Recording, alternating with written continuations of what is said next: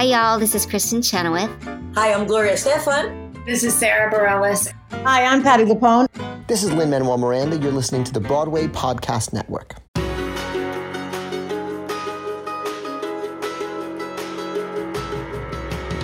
Welcome to another episode of the Theater Podcast, intimate personal conversations with theater's biggest names. I'm your host, Alan Seals. And I'm your producer, Jillian Hockman. I just ate Bojangles, everybody.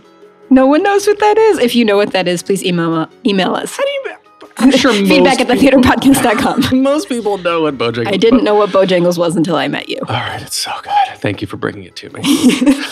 This is intimate personal conversations with theater's biggest names. Did I already say that? You did. You're so excited. Why are you so excited? Who did we talk to? We just talked to the amazing director, choreographer, Casey Nicholaw, who was just nominated for Best Direction of a Musical in The Prom, which was itself nominated for 7 2019 Tony Awards. Yeah. The dude was just incredible, but it was, if you listen to it, it was hard for me to get him to talk about himself. He's so humble. He's very humble. He's very much someone who just likes to do what he does and does best. And the other stuff that surrounds it kind of, I don't even think occurs to him. Yeah. At one point, you asked him if he gets recognized. He's like, yeah, but I don't know why. Because you're good, man. It was incredible to me that he said he still has pinch me moments. One of his favorite of which was doing the voiceover on South Park, which is that's a big deal. It's a bucket list thing for me as well. But I mean, God, like you said, he doesn't know why he gets so nominated or whatever. But everything he's done on Broadway has earned 62 total Tony Award nominations with 14 wins. Just a couple here and there. Like, this guy is incredible. Everything he does is incredible. And in another conversation we had with some of the ensemble members, I mean, they even mentioned that one of his skills is putting together people that just work. Mm-hmm. And they not only fit the role, not only can they sing, but they work together. They elevate the story. They elevate their relationships. Yeah. Like, he just knows who's going to work together. He started off as a performer, so he understands that dynamic, and he understands what it takes to be a performer on a Broadway show. So I think he comes with that perspective, and it makes his choices, both artistically and in terms of who he casts, more cohesive. He knows people's limits, and he knows what they can and can't do, and he knows how to make something really, really good. Mm-hmm. There was something that now that he said it is painfully obvious to me that I've never thought about beforehand. But once the show is open, the director's work is not done.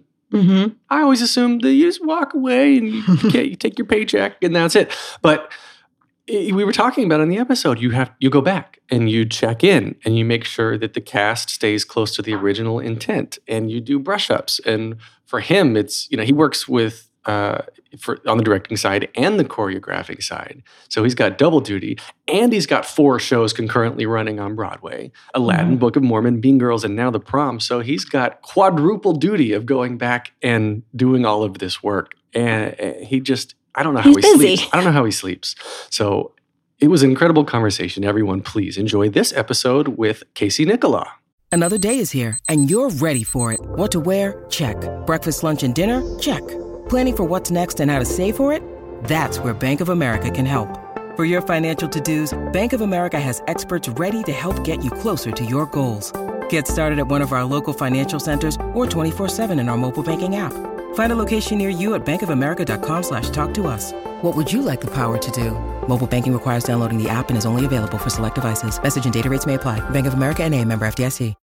When you need mealtime inspiration, it's worth shopping Kroger, where you'll find over 30,000 mouth-watering choices that excite your inner foodie. And no matter what tasty choice you make, you'll enjoy our everyday low prices, plus extra ways to save, like digital coupons worth over $600 each week. You can also save up to $1 off per gallon at the pump with fuel points. More savings and more inspiring flavors make shopping Kroger worth it every time. Kroger, fresh for everyone. Fuel restrictions apply. Here you go. 1, 2, 3.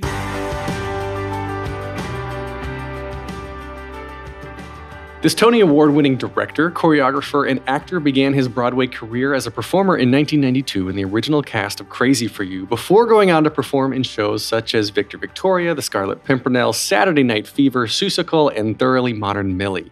He's either directed, choreographed, or directed and choreographed many iconic shows such as Spamalot, Drowsy Chaperone, Elf, Book of Mormon, Aladdin, Something Rotten, and Mean Girls. He's received 11 Tony nominations, 6 Drama Desk Award nominations, and 6 Outer Critics Circle Award nominations. His latest show to open up on Broadway, The Prom, just netted him his latest Tony nomination for Best Direction of a Musical.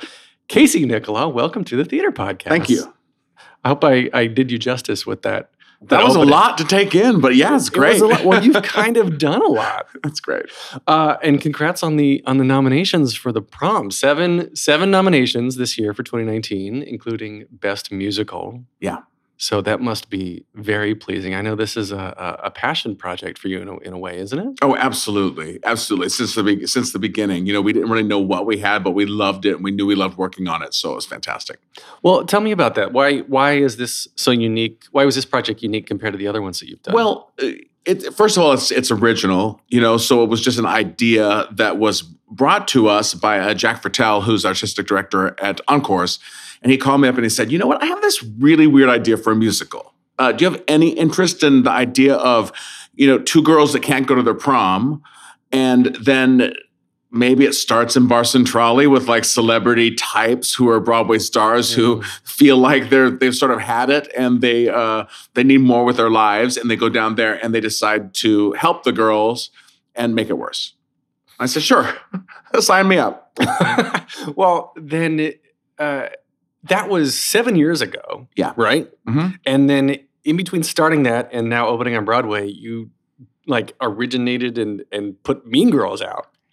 Yeah, I mean, really, it was right after Book of Mormon that we had the idea for this. Yeah, and so since then was Aladdin and Something Rotten and Tuck Everlasting and Mean Girls. So you kept coming back to this, and we'll definitely talk about The Prom a lot because I have so many questions. But I want to start. Normally on the podcast here, we start with the beginnings of who you are and where you came from. So tell me about like you were born in California, yeah? Yeah, I was born in Santa Monica, but grew up in San Diego. And so you're out in California, and then where did the performing come from? Where did your love for theater come from? I loved theater before I started performing. I just was such a complete geek about movie musicals. And then when I was in 8th grade, I had a friend who said, I'm in this thing called junior theater, and I think that you would really love it. And I auditioned and was a dancing Indian in Annie Get Your Gun, and I was sold. So that was in 8th grade. 8th grade. Yeah. Did your parents encourage that, or were they like, it's a phase, you'll grow out of it? No, they actually encouraged me, which is weird because they weren't really theater types at all. Really? Yeah. What do they do, or did they do? My mom worked as a secretary, and my dad did all kinds of stuff. Oh yeah, so I guess this was all new for them. It was, but they were very supportive. So then what happened next? Did you go to school for theater? No, I went to UCLA as a theater major, but I lasted like a year and a quarter and decided to move to New York. Oh, so did you ever finish school? No. Wow. Yeah. Wow. Okay. So you moved to New York. What year was that? 1982. 82. No. 1982. February 1982. Okay. So 82, you came here. And what were you wanted to perform. You wanted to be an actor, yeah? Yeah. I had saved up my money in my freshman year in college and came to New York on vacation and just decided to go see shows. And then while I was here, I decided I'd audition for some shows, and I auditioned for Summer Stock a few places and got a job at New London Barn Playhouse in New Hampshire. Oh, wow. And we did 10 shows. We cleaned the toilets. We made breakfast. We built all the sets and costumes. I was in the shows. And it was like the best summer of my life. And so where did the dancing come from, the dance training? Well, when I was in San Diego Junior Theater, we also took, they had classes for us on Saturdays. And so we took dance class every Saturday. I just knew I loved it. And then when I got to New York, I just took class like crazy. Mm-hmm. So I was late to dancing. It wasn't like I grew up and went to dance school. Well, that's incredible. I'd assumed that dancing was your primary study. Well, it actually was. I mean, musical theater was my life, but dancing when I got to New York was my primary study. I was, I knew I wanted to sing, dance, act, but I was taking like 3 or 4 dance classes a day when I got to New York. No kidding. Yeah. That sounds tiring. Yeah, it was. It sounds tiring to me now. That's for sure. And then the singing, I guess, like singing lessons. I took singing classes, acting classes, voice teachers, voice coaching, all of it. Wow. Yeah. So you went all in immersive. I mean, this is like pretty much. Like I mean, because as in college as a theater major, I wasn't allowed to take voice and dance, which sort of made no sense to me, which is why I didn't stay in college. Oh yeah, now that's ridiculous. You kind of have to do everything. I mean, you need to learn like the fundamentals of acting. But absolutely, yeah, of course, you got to take it all. Do you have a particular genre or acting between acting, singing, and dancing? Do you have something you like the most? Directing. Okay. Directing actors, singers, or dancers? No, all of it. But I mean, the choreography is my biggest passion to start with. I love telling stories through dance. Yeah. So there's something about a dancer that I absolutely love. Yeah, I was reading up to prepare for this, and there was something you said about the dancing in the prom and the ensemble. And this is my own take on it, but the ensemble to me feels like it is own kind of like always changing character. Uh-huh. And the ensemble's there. The ensemble helps, but they're never secondary.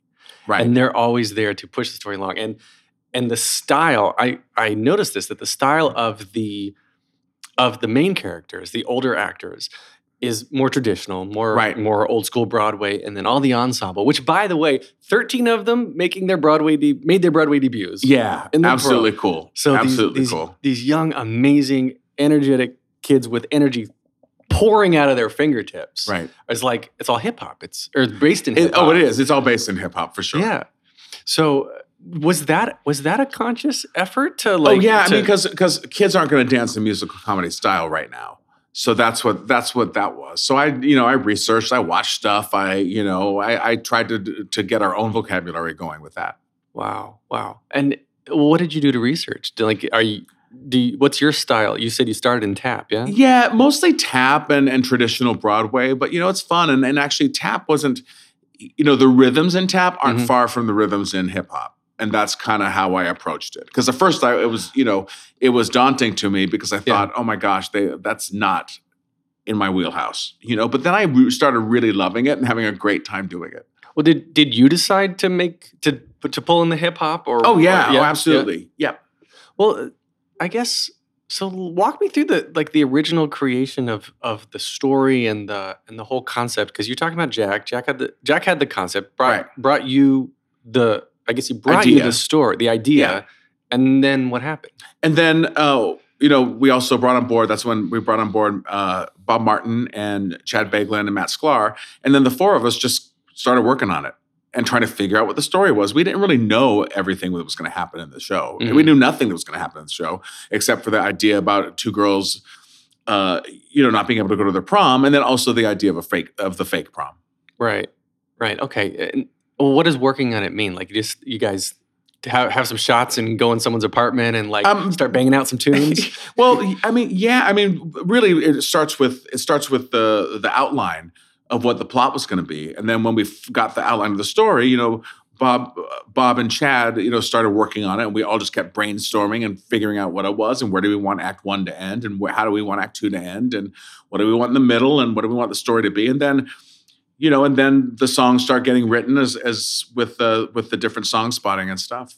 Yeah, that's so cool to me. Like I've talked to a couple different creatives on the podcast, and everyone's kind of got a different take on it. Like I think it was Tom Kidd who was saying that next to normal, they wrote a bunch of songs, and they're like, I guess we should just put like a story to connect. Oh, really? The songs. Oh, wow, that's cool. Yeah. I love Next to Normal. My gosh.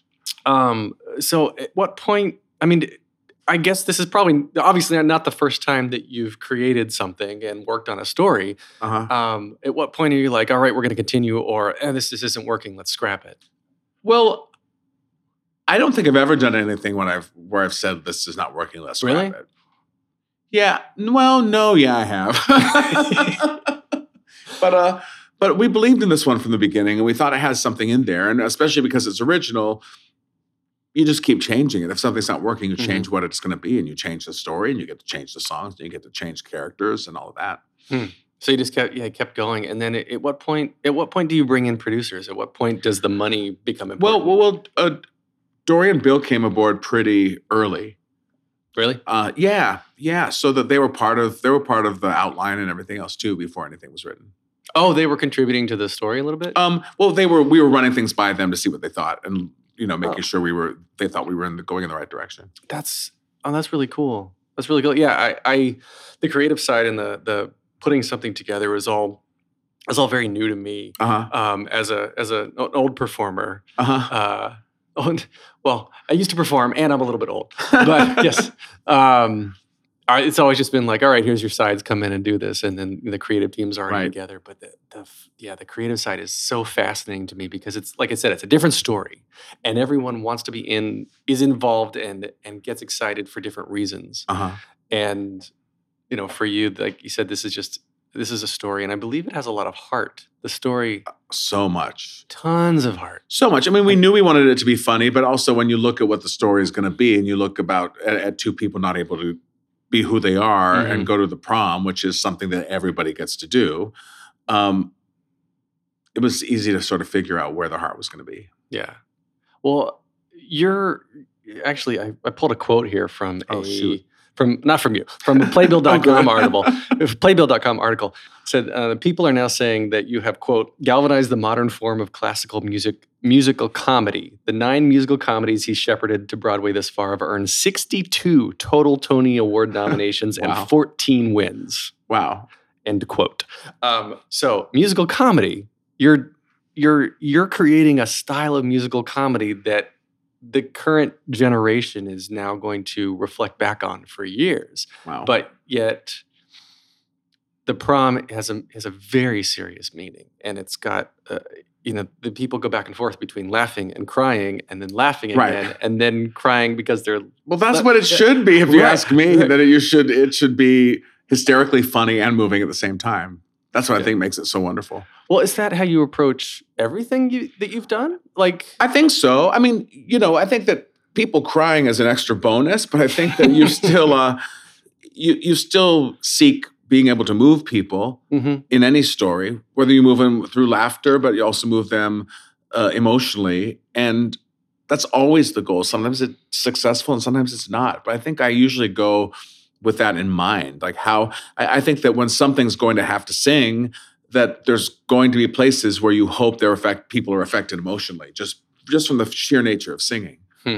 Yeah, the music brings people together in general, and I think, correct me if I'm wrong, or you feel differently, that dancing is like an extra layer on top of that? I think so, but it also has to serve the story. Oh, for the show, yeah. Yeah, absolutely. Yeah, but it is an extra layer for sure. Yeah, and well, okay, so like Spamalot, Book of Mormon, Spamalot, of course, working with the Pythons, Eric Idle, of course, one of my personal heroes, and then Trey Parker and Matt Stone. Somehow they're my heroes too. I just love those guys. So neither of those shows are out to make you cry, but they make you laugh your ass off. Right. But Book of Mormon is moving too. Oh, it's totally it really is. Yeah. I mean, so how do you decide what you want to be connected to? And how do you decide what to work on? I mean, like, I just read your bio. Like, you have, or what the quote said, the shows have 62 Tony Award nominations. You probably have the pick of the litter now of what to work on next. Yeah, I just pick what I feel like is a story that I would like to tell, basically, and something that, or if I'm drawn to the music and I really love the music, I think, oh, that's great. I know how I would want to do that, or I know how I would work with that, or I like these people that are working on the show, or that have written the show, or want to write the show, and I think that we would have a fun time doing it. What kind of story are you drawn to the most? Probably that has to do with underdogs. I think that's the main thing. And also just something that makes me laugh, or that the concept of it, the idea of it, and the possibilities of the story will be very funny. So working with Trey Parker, not coming from a traditional theater background, although he loves musical theater, and that's where we totally cut together. Yeah, was it a different experience working with him than your standard kind of Broadway creative? Well, I just don't think anybody is standard, really. Really? Yeah, I loved working with him, and I loved working with Matt, and I loved working with Bobby, and we had a really great time together, and we all knew how to do it together. It was really a great experience. That's a lot of fun. Yeah. What was your first reaction when you were approached or were you approached to do it, or how did you get? I was approached to do it, and pretty late in the game too. It was like, I was offered the job 3 weeks before the lab was going to start. No kidding. They'd already done a lot of work on it, before then. They'd done labs and stuff like that, and they wanted some fresh eyes, and I was able to be that. And yeah, it was great, but it was fast and furious. We did a 6-week lab, and I found out I was going to be staging and choreographing it 3 weeks before we started rehearsals. So you just didn't sleep for 3 weeks, basically? Oh no, I was in tech for another show. I was working on a show in San Diego, so it was a little crazy. That's ridiculous. I would have loved to have watched that process. I loved it. Yeah, absolutely loved it. And then going back a little bit for Spamalot too, was how did you get connected to Spamalot? And of course, I'm sure you knew of Monty Python. Oh, and I loved Holy Grail growing up. Absolutely loved it. And I just got a call out of the blue from someone saying Mike Nichols would like to meet with you about choreographing the show. And I was like, holy crap. And then I heard what it was, and I heard it was Holy Grail. And I was like, that would be amazing. And I met with Mike, and he didn't know me at all. He didn't know my work at all. I didn't really have work for anyone to know. And we talked for an hour, and then at the end of the hour, he just said, well, you want the job? And I said, well, yeah. And then, cut to me in a cab crying all the way back to my apartment because I just could not believe my luck. Wow. Yeah, that is incredible. So many people on this podcast have their crying moments. When they got the call. I think it was Joe Carroll told me when he got the call that he's going to make his Broadway debut. He had just gone through security at I think Newark, and got to the other side of the security line and just broke down ugly crying. Yeah, it's fun. But I'm going to go back to you for a second. You originally were coming to New York. You were going to be an actor.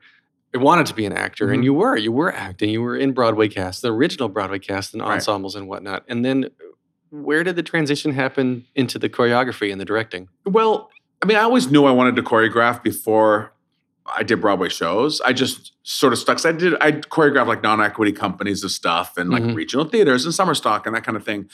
But then I decided I needed to not keep traveling and I needed to focus on performing. So that's when I got Crazy for You, and that's when I did the other shows. But every one of them, except for Scarlet Pimpernel, was an original Broadway company. So I got to see how they were put together, and I was fascinated by it. And I knew it was something I would love doing, and I would, just feel like I was in my skin if I was doing it. And that's kind of how it happened, really. And when you started doing it, was it like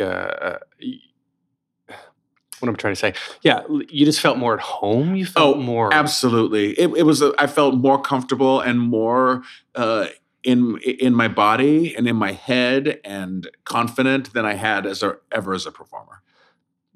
I think that's beautiful. And I think that's why a lot of people are drawn to performing and to the arts and whatnot. It's a form of expression.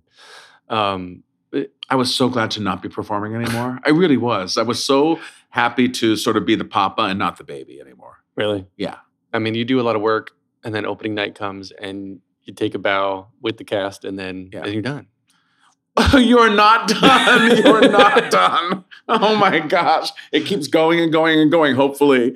But yeah, but there's still a lot of work. It's not as concentrated, but there are many, many emails for every company that keep going on and on. Well, can you tell me like what's going on with the prom? Other than the Tony, like the build up to the Tony Awards now, which I'm sure there's a lot going on. Well, now is sort of the golden time. You just opened and you get to, do the Tonys, and everyone's still really excited. And, and then what happens is, if you're lucky enough for a show to run for a long time, then you go 6 months later and you see that everyone is like, over the top and not connecting to the material anymore. And then you have to like have a rehearsal and, you have to keep on it and you have to keep on the maintenance because things change and people get used to something and an actor will push it further or just get away from the original intention and not even realize they're doing it. It's just the nature of being a human being. Right.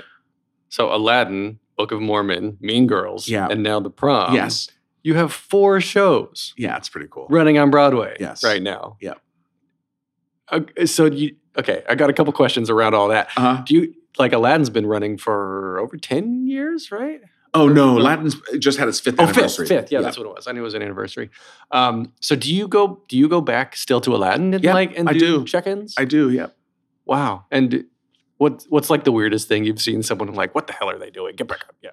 Well, that's a common occurrence in all the shows. And when something's been running for a long time, it's hard. Or when there's new people in the show that don't get to hear the original creative team talk about the show or know what they went through trying to create it, or they haven't, heard Tina Fey talk about what she thought about behind, what's behind that scene. And so it's different because the people that joins a company and 4 years later don't get the history of it. Mm-hmm. And they don't know exactly what's behind it. And it's morphed. What they're being told has morphed. And that's just natural. It's a game of telephone, essentially. It is a little bit like a game of telephone, yeah. Because when the director leaves, the choreographer leaves, which in your shows happen to be you in both cases most of the time.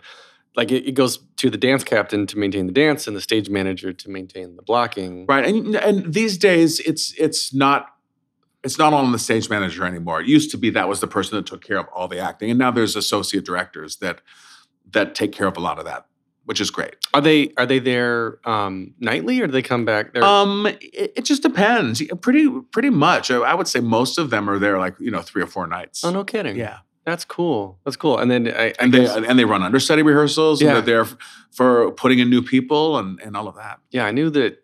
Obviously put-ins and swings, swing rehearsals and all that. Mm-hmm. That's interesting. But going back to what I said about having 4 shows concurrently running on Broadway, you're smiling at me right now.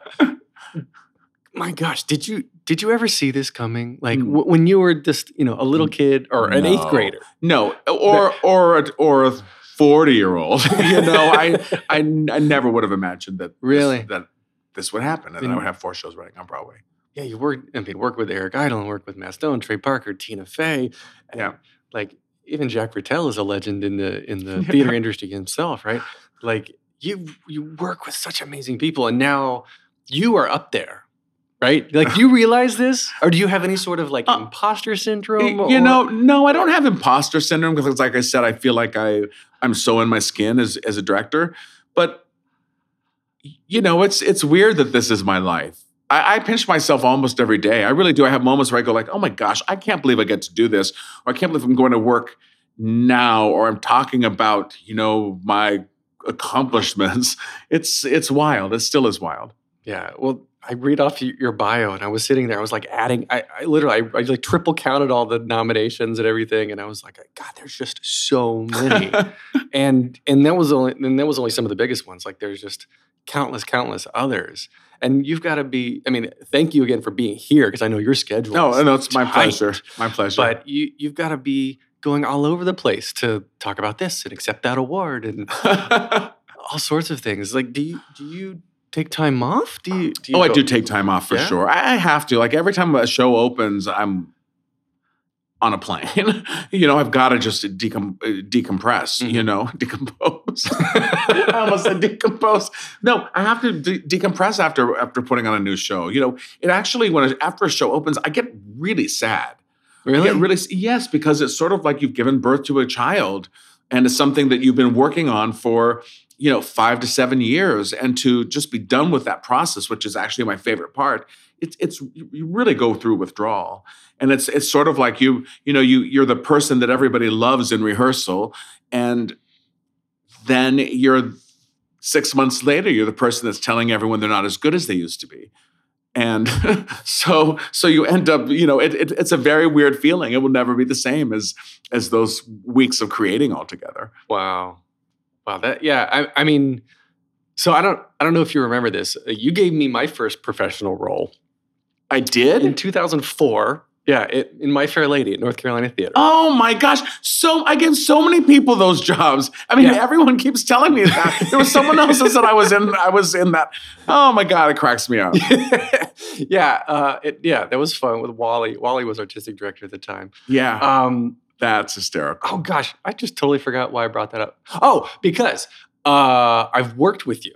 So I've seen your work ethic. And I've seen, like, as my first professional gig, like, that was regional theater. We had 13 days of rehearsal. And I was just like, fourth ensemble member from the left. That's so funny. But, I sailed flowers with me cockney accent. Oh, my gosh. Yeah. Oh, it was horrible.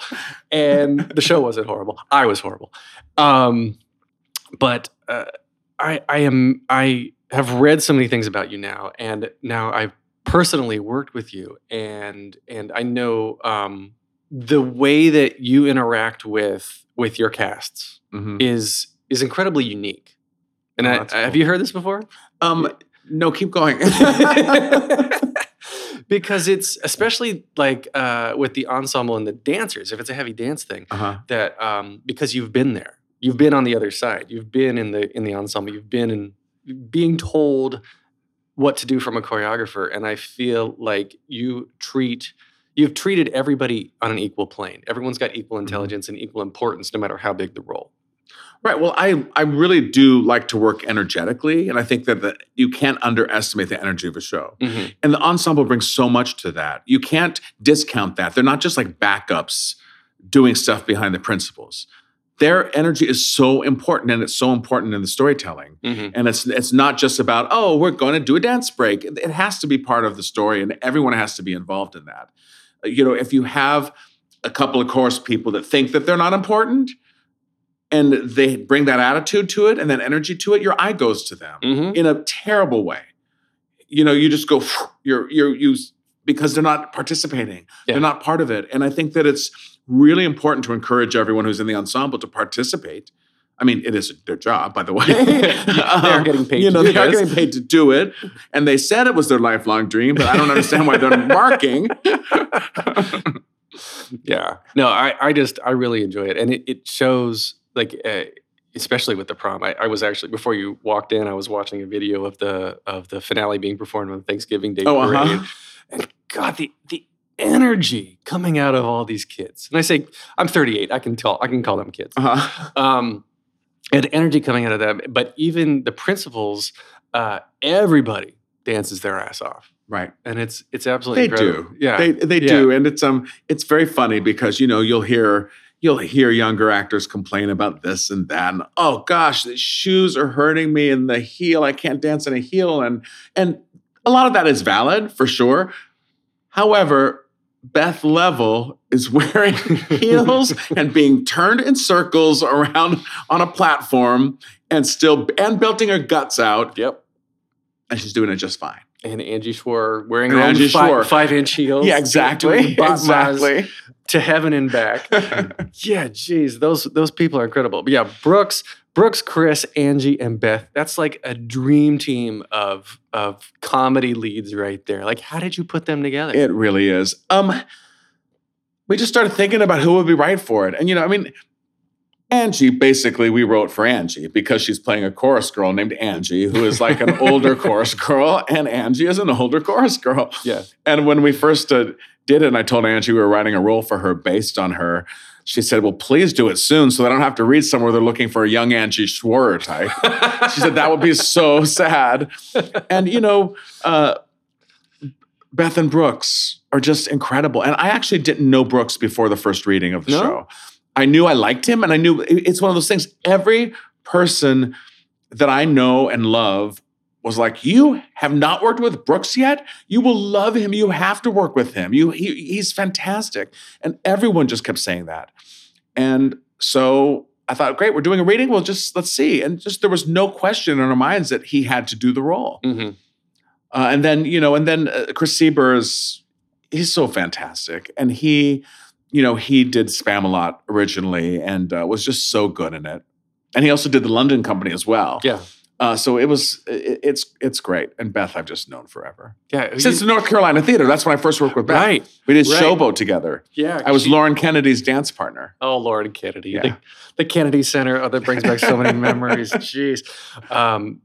Beth's from Raleigh. Yeah. So that, gosh, she didn't even start performing till college, I believe. But God, anyway, that's episode 9 of this podcast. Go back and listen to Beth Level.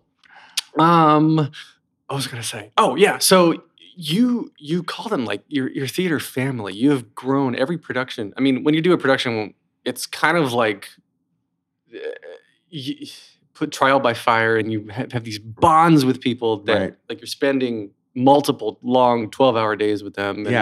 And sometimes years. And sometimes years. Yeah. if the productions keep on going, and you're sometimes literally like backstage getting naked together, quick changes, and you get to know each other so well, and you're growing this family. But and so in the prom, your 4 main characters there are, I mean, do you consider them family? Like, they have stuck with this from 7 years ago until now for a reason.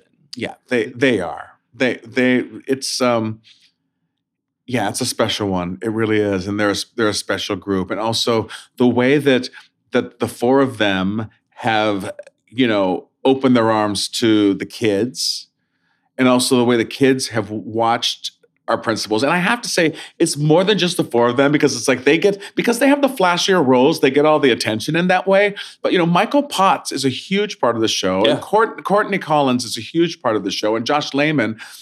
And it's really something else. And they are all such good role models to the kids that are doing this for the first time, and they get to do it in a show that has such an amazing message and is so much fun to do. And they're at the they're at the Longacre, and it is the tiniest theater backstage, and everyone is so happy, or at least that's what they act like when I'm there. But it's a happy building. It really is. Yeah, everyone I've talked to from the production, just like, they love it. They feel good.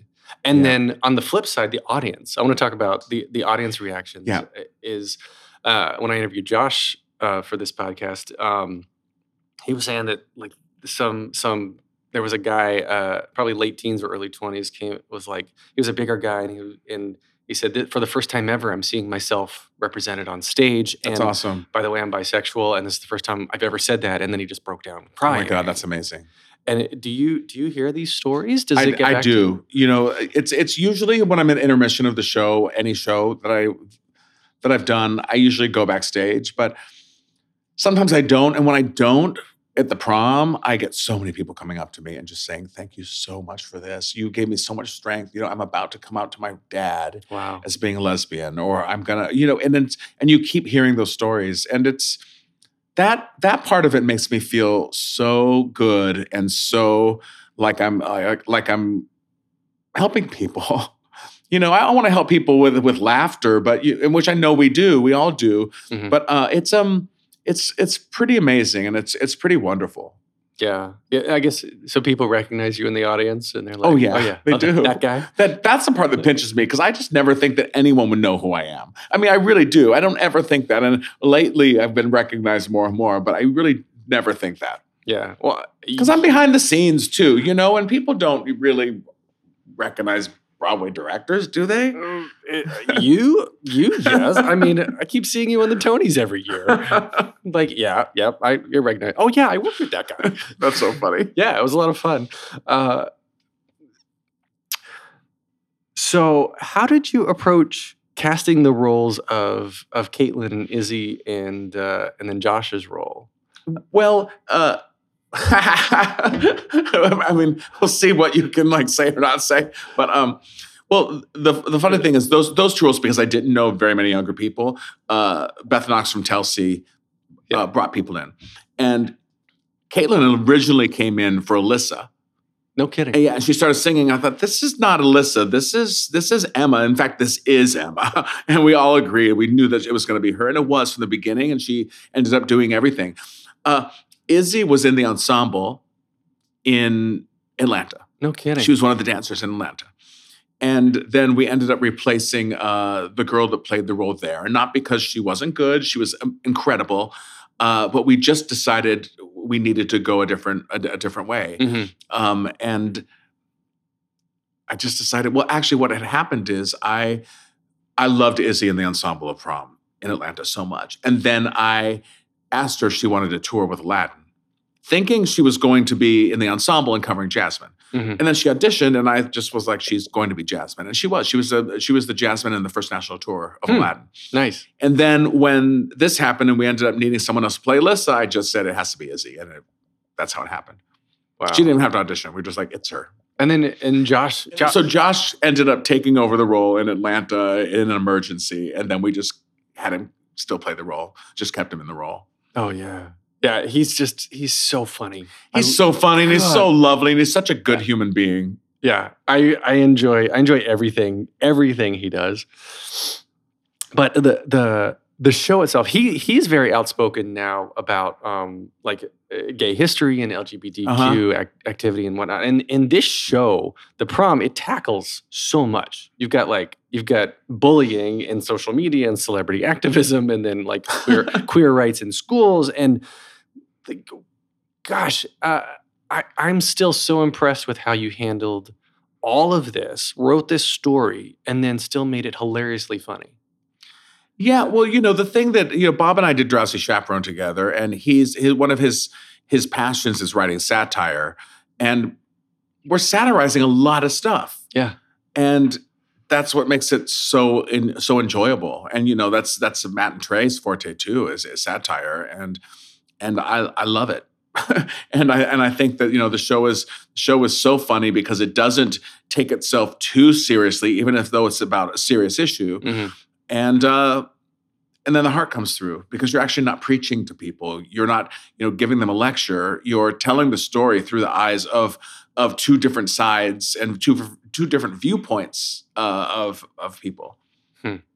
And I guess how has the show changed you at all in any particular way, or like through the whole process? Do you look at things in a different way than you did before?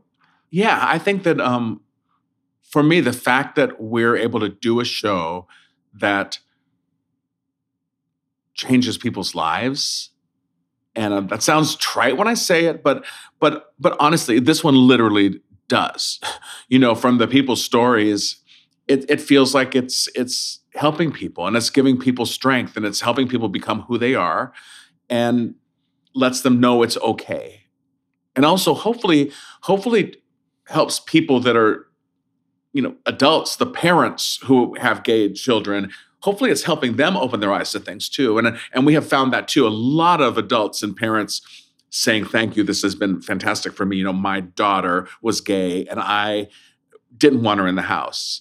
And we've come to terms, but this show just, confirms how important it is. And, I really, it's a wonderful thing. Wow. And during the writing process, going along those lines during the writing process, obviously our presidential administration changed. Right. Did that affect anything that was happening at the time with the writing or the show? It did. I mean, it certainly did. It's funny because when we first wrote or started writing the show, it was very relevant. I'm sorry. It's been the longest day. Relevant. This is a very relevant show, you guys. I was like, that's a new word. Okay, I'll go with that. It was real. When we first started writing it, it was really relevant. And then it wasn't.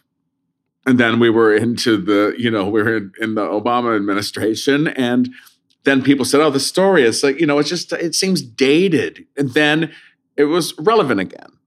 And then it sort of wasn't. And then now it is more than ever. I mean, I'm very happy that it took so long to do this because now is the right time for it. It definitely is. It feels it completely.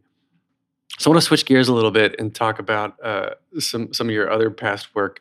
Tuck Everlasting lasted for a month. I know. On Broadway. So obviously, great success does not come without a little bit of struggle. Does that, what happened there? Like, can you talk about that? Oh, yeah. I mean, it was a beautiful story. It didn't catch on. it didn't catch on, and it meant a lot to all of us. And it was such a beautiful message, and it was such a beautiful book. And that was it. We were pretty heartbroken. And again, that was another show where everyone stuck with that show for a long time because they believed in it. And I have to say the ballet at the end of that show was one of the things I'm most proud of that I've ever done. Wow.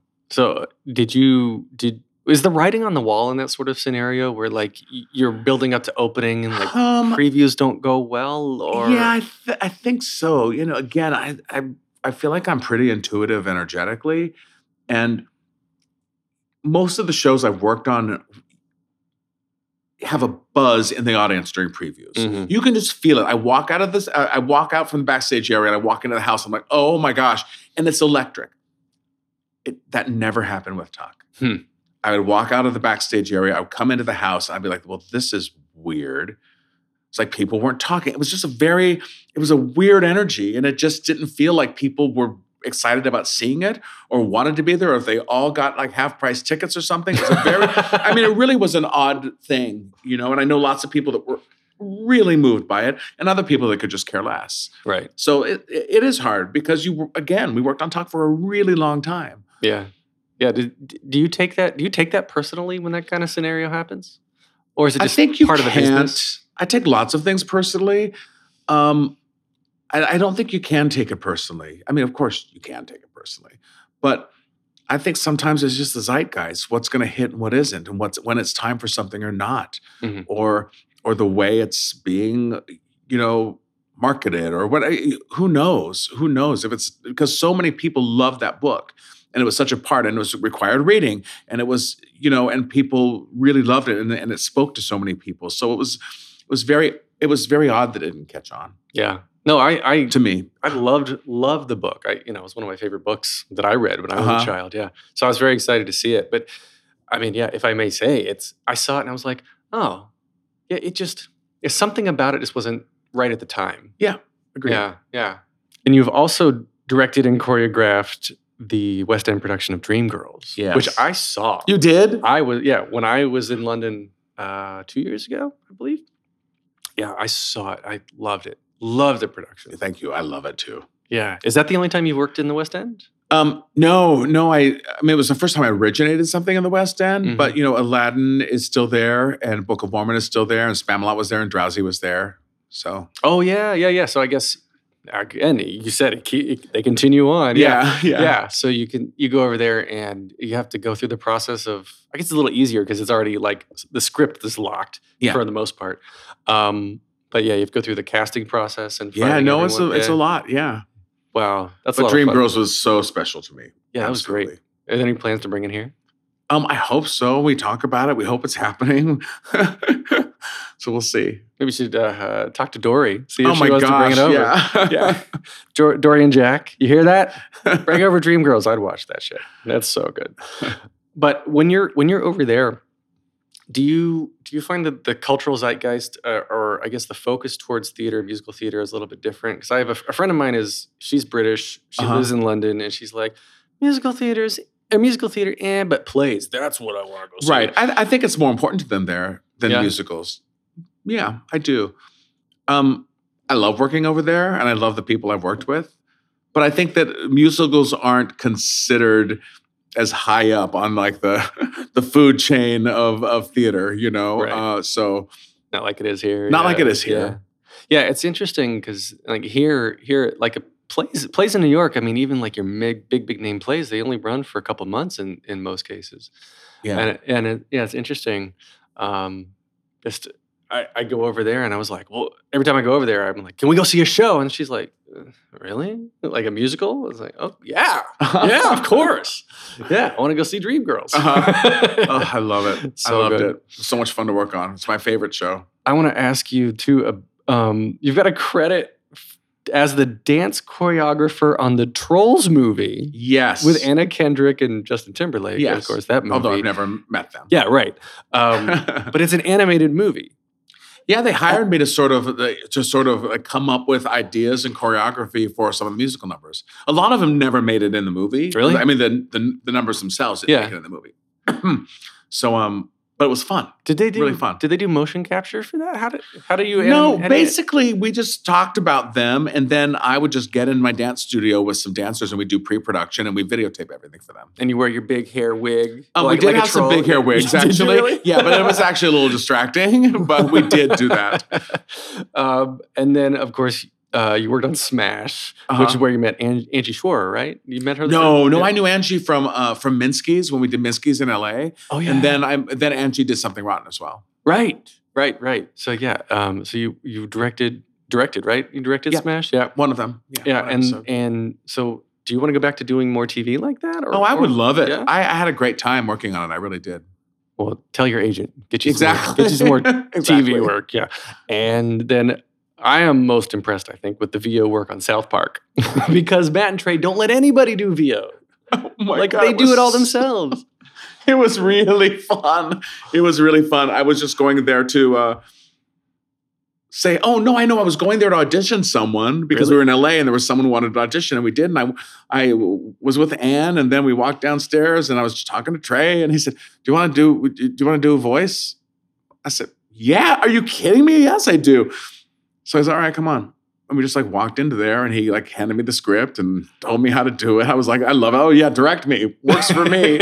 And it was so much fun. And I went back the next week because it was a 2-parter, and I did more lines. It was really fun. That's awesome. Yeah, I know they're so famously actors are stupid, so that's why they do all the voices themselves, which it works. It's their shtick. But that's so good. That's one of my funny all-time favorite goals is to be a voice on South Park because I know it was really cool. Impossible. That was a pinch me for sure. Wow. And then when I was done doing the voices, Ann said, okay, I need you to fill this out. I was like, what, I get paid to do that too? Really? Wow. Oh yeah, that's crazy. So we'll wrap up here in a second, but before we wrap up, can you give us any hints about what you're working on next? Anything fun? Yes. I'm doing a new musical version of Some Like It Hot. Ooh. Which we've been working on. Mark Shaman and Scott Whitman are doing the score, and Matthew Lopez is writing the book. Nice. And we're sort of done with Act 1 and into Act 2 now. Wow. Do you get writing credit for that stuff too? When you're I help them. I help shepherd it. Yeah, but they're the ones putting the words on the paper. Yeah, exactly. Okay. And how many projects do you normally juggle at once? It depends. It's funny. Right now, I'm not juggling too much, which is great. But you do do have 4 shows on Broadway. I know it's true, but as far as new stuff goes, it's because it takes so long. You never know how they're going to line up. A lot of the shows that I've just sort of ended doing I had already said yes to when I had done Mormon. So that rash of things is sort of now coming to an end, and it's time for a new group of stuff. Yeah. So, but in a perfect world, do you like to have 10? Do you like to have 5? I would say 5 is good. Yeah, really? Yeah. That's pretty amazing too, by the way. Yeah. But no, I would say that's pretty good because you never know what's going to fall apart. You never know what will end up happening. You never know anything. Yeah, I think it's phenomenal because I feel like it all sort of cycles back, and everyone's got their lives that they have to deal with. The timing of things never works out as you think it's going to. And then, especially for Broadway, you have to wait on a theater. Absolutely, right? Yeah. Oh, that actually reminds me. I know we said we'll wrap up, but that's okay. For shows when you do the out of town tryouts, do you know at the out of town that you're going to come back and have a theater? Not always. Not usually. When we did Spamalot, we knew. When we did Drowsy, we did not know. Really? When we did Mean Girls, we knew. I think if you go out of town regionally, you don't usually know. When we went to the Alliance with Tuck and we went to the Alliance with Prom, we didn't know that we were going to get a theater, or that it was going to be 2 years later. How long between Alliance and Nederlander? Wait. For the Prom, Longacre. Yeah. Longacre. 2 years. Was it 2 years? Yeah, I think so. Huh. I thought it was a lot. Yeah. Okay. Yeah, 2 years. So you're just waiting. Just waiting on a theater. Mm-hmm. Yeah, man, the process of Broadway, so complicated. All right, so now we will really wrap up. There are 3 questions I ask everybody to wrap up. Okay. First of all, very simply, what motivates you? Passion for theater. Really? It motivates me for theater or life? Just what motivates you? What do you work? Why do you get I up like in to the morning? work. I do. I like to work. I like to create and I like to work. And that's my happy place for sure. And change lives, I will add. Yes. And okay, so next question. What advice would you give to your younger self and younger people listening now, starting out down a similar path? Oh, wow. I think it's going to be okay. That's what I would tell him. In what respect? Because he didn't fit in. He didn't fit in any way. You know, I was bullied as a kid, and it wasn't really called bullying, but I was bullied. Yeah. Yeah, that's what I would say. Just hang in there. Hang in there. Exactly. So now the final question. This is the hardest one. If you could only see one show for the rest of your life. Dreamgirls. But you can see it as many times as you Dreamgirls. want. Dreamgirls? You don't have to finish you do not even have to finish it. Dreamgirls. Yeah. Oh, God, I love that show. It was Me a too. very, very good show. So I couldn't find you on social media. I am not on any social media. Yeah. So I guess we'll just plug theprommusical.com, playing at the Longacre Theater right now. Buy your tickets. Gosh, it is such a heartwarming show. I absolutely love it. And I laugh my ass off every time I see it. It's incredible. Thank you. You can get more of me in the Theater Podcast via thetheaterpodcast.com. Of course, add /Patreon to the end of that, and you can support the podcast. You can get more on social media, theater_podcast on Instagram and Twitter, facebook.com/official theater podcast. This is produced by Jillian Hockman, music by Jukebox The Ghost. My gosh, Casey, this has been so much fun. Thank you for coming in. My pleasure. All right. Pleasure. Take a deep breath, make the world a little colorful.